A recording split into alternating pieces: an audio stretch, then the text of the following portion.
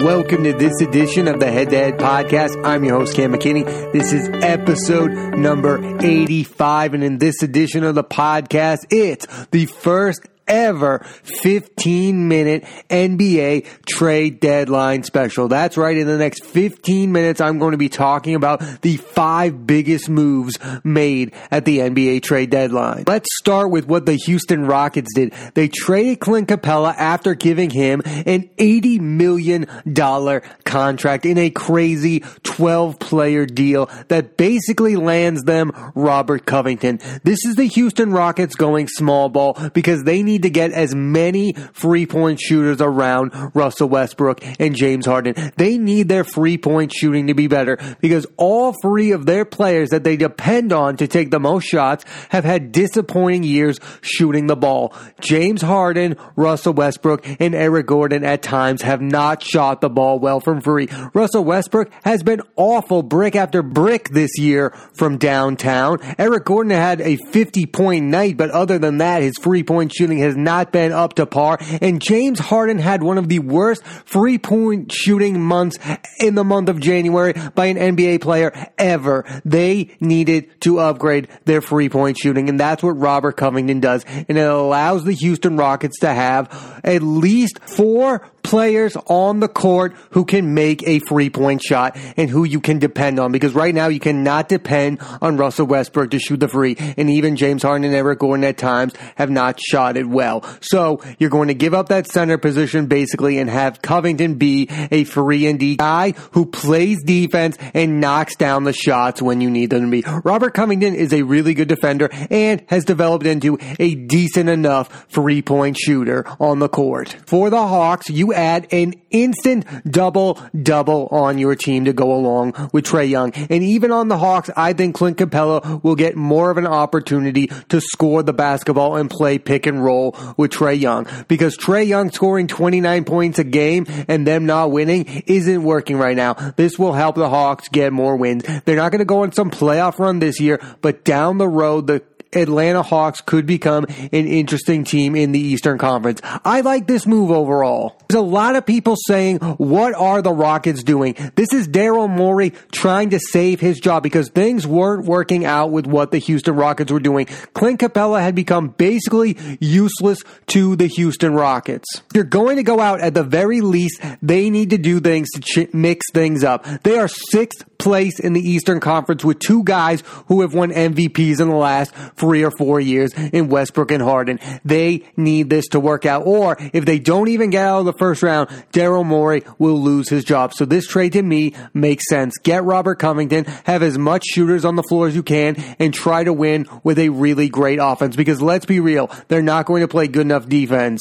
They need to score as many buckets as they can and be as good from the outside as they've been. And PJ Tucker, you have PJ Tucker, you have Robert Covington, you have good defenders out there with Harden and Westbrook. You just don't have a big man. And maybe they can get a big man on the market. Once the buyout market opens, they could get a Tristan Thompson and still add to this team. But there's no point in doing the same old things. They needed to mix it up, and that's what the Rockets do here. Best case scenario, they at least get to the Western Conference Finals. Worst case scenario, they're still a playoff team, and they lose in the first round, which might have been where they were headed anyways. I mean, come on, they're the 6th seed in the West. Next, you have Andre Iguodala landing with the Miami Heat after all season long talking about him joining the Lakers or Clippers. He lands in Miami, and this to me shows that Pat Riley believes in this team, and why shouldn't he? They have Jimmy Butler, they have Bam Adebayo, they have a pretty solid roster full of nice players with Tyler Hero and Kendrick Dunn, and they get rid of 2 players in Justice Winslow and Dion Waiters that really didn't have a significant role on the team. Justice Winslow did not live up to the hype. He did not become the next face of the franchise like some people believed he was going to be. And Dion Waiters has been suspended a lot this season. So you get rid of 2 problems, you save $28 million, and you end up with a 3-time NBA championship in Andre Iguodala to go along with these young players. I think that's valuable to have a veteran who's been there before, because as good as Jimmy Butler's been, he has not had that much playoff success. So you get Iguodala there, you get another veteran, you still have Goran Dragic, who's been really good for the Heat recently, You have Jimmy Butler. You have Bam. You have Tyler Hero. You have Kendrick Dunn. You have, at the very minimum, the third or fourth best team in the Eastern Conference, and you are ready for a playoff run. I suspect this team to get at least out of the first round moving forward. They locked up Iggy for a 2-year, $30 million deal. They got rid of Waiters. They got rid of Winslow, and they improved their team. That's the type of deadline move. And the fact that Iguodala agreed to join them proves he believes on the team. He didn't want to play for the Grizzlies. He chose to be in Miami. That means a lot for a guy who was rumored to be joining the Clippers or Lakers. I think that proves he has belief in the Heat. This next move confuses me. So the Minnesota Timberwolves finally acquired D'Angelo Russell and trade away Andrew Wiggins. So that's a plus for them. They get a guy that Karl Anthony Towns wants to play with. The problem is the Minnesota Timberwolves have lost 13 straight games. It's probably too late for them to make the postseason. But what I think this trade really is a test for Karl Anthony Towns. If I give you what you want and you get to play with D'Angelo Russell, and so many people are saying this is going to be Stephon Marbury with Kevin Garnett, I do not think Karl Anthony Towns is Kevin Garnett. I don't think he has the heart or the passion or is a winner like Kevin Garnett. He has not proven to me that yet. He is a really good basketball player. I, of course, want him on my team, but he has not yet proven he can be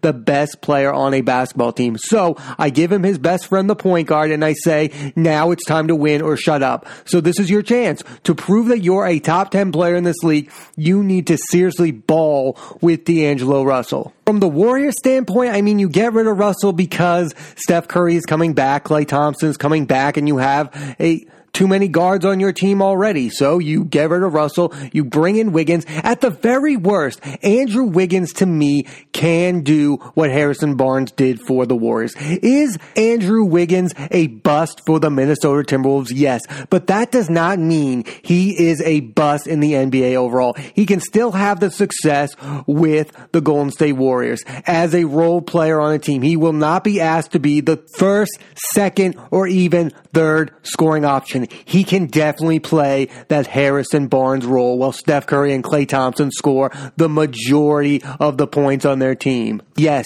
there is still 4 years and $122 million on that Wiggins contract, but the Warriors were able to get a first-round draft pick. Their first-round draft pick this year is going to be very high. Get as many first-round draft picks as you can, and if this Andrew Wiggins thing doesn't work out, you can still rebuild on the fly. Listen, Steph Curry and Klay Thompson might not win another NBA championship, but you might as well try. And if this Andrew Wiggins thing works out and he lives up to their potential, they could become a championship team again. What is the likelihood of that happening? I'm not quite sure. It will be a fascinating thing to watch. But Wiggins being around Curry, Draymond, and Klay Thompson can only help his basketball career. It cannot hurt. He has been thought of as a guy who doesn't hustle. Being around championship players, I think, will help. He has been around a young team, Karl Anthony Towns, his entire career, put him around some veterans, and I think, quite possibly, it could work out for Wiggins and the Warriors. Every single year at the deadline, there's a huge surprise move, and this year, it was Andre Drummond being traded to the Cleveland Cavaliers. No one could be surprised that Andre Drummond was moved on an expiring contract that makes him $28 million a year. But the surprise is who it was. To the Cleveland Cavaliers, a team that already has a star who doesn't want to be there in Kevin Love, and another big man in Tristan Thompson who also doesn't want to be there. And what do you think the likelihood of Andre Drummond not wanting to be in Cleveland is? About 1,000%. So now the Cleveland Cavaliers have 3 big men who don't want to be on their team. If this were the 80s, the Cleveland Cavaliers would be dominating with this big man lineup of playing Kevin Love, Tristan Thompson, and now Andre Drummond. They can rebound the heck out of the ball, but in today's NBA, this doesn't make sense. So are they going to buy out Tristan Thompson? I mean, that's a likelihood. They're not going to buy out Kevin Love. There's so much money there. He's still got 3 more years on that contract. Are you going to not play Kevin Love enough? I mean, you got too many bigs on the Cleveland Cavaliers and too many guys who don't want to be there. You should be playing Colin Sexton and the young guys as much as you can to see what you you have. I mean, in all likelihood, he's going to opt out of the contract anyway, so the Cleveland Cavaliers get his expiring contract and then he opts out and they don't have to pay him $28 million. I just don't see what the reward is here. Andre Drummond is most likely not going to fall in love with Cleveland and play there and sign a huge extension there. He is going to try to sign with a bigger market team. There's just an irony that he got traded from a team that had Blake Griffin on it to a team that had Kevin Love on it.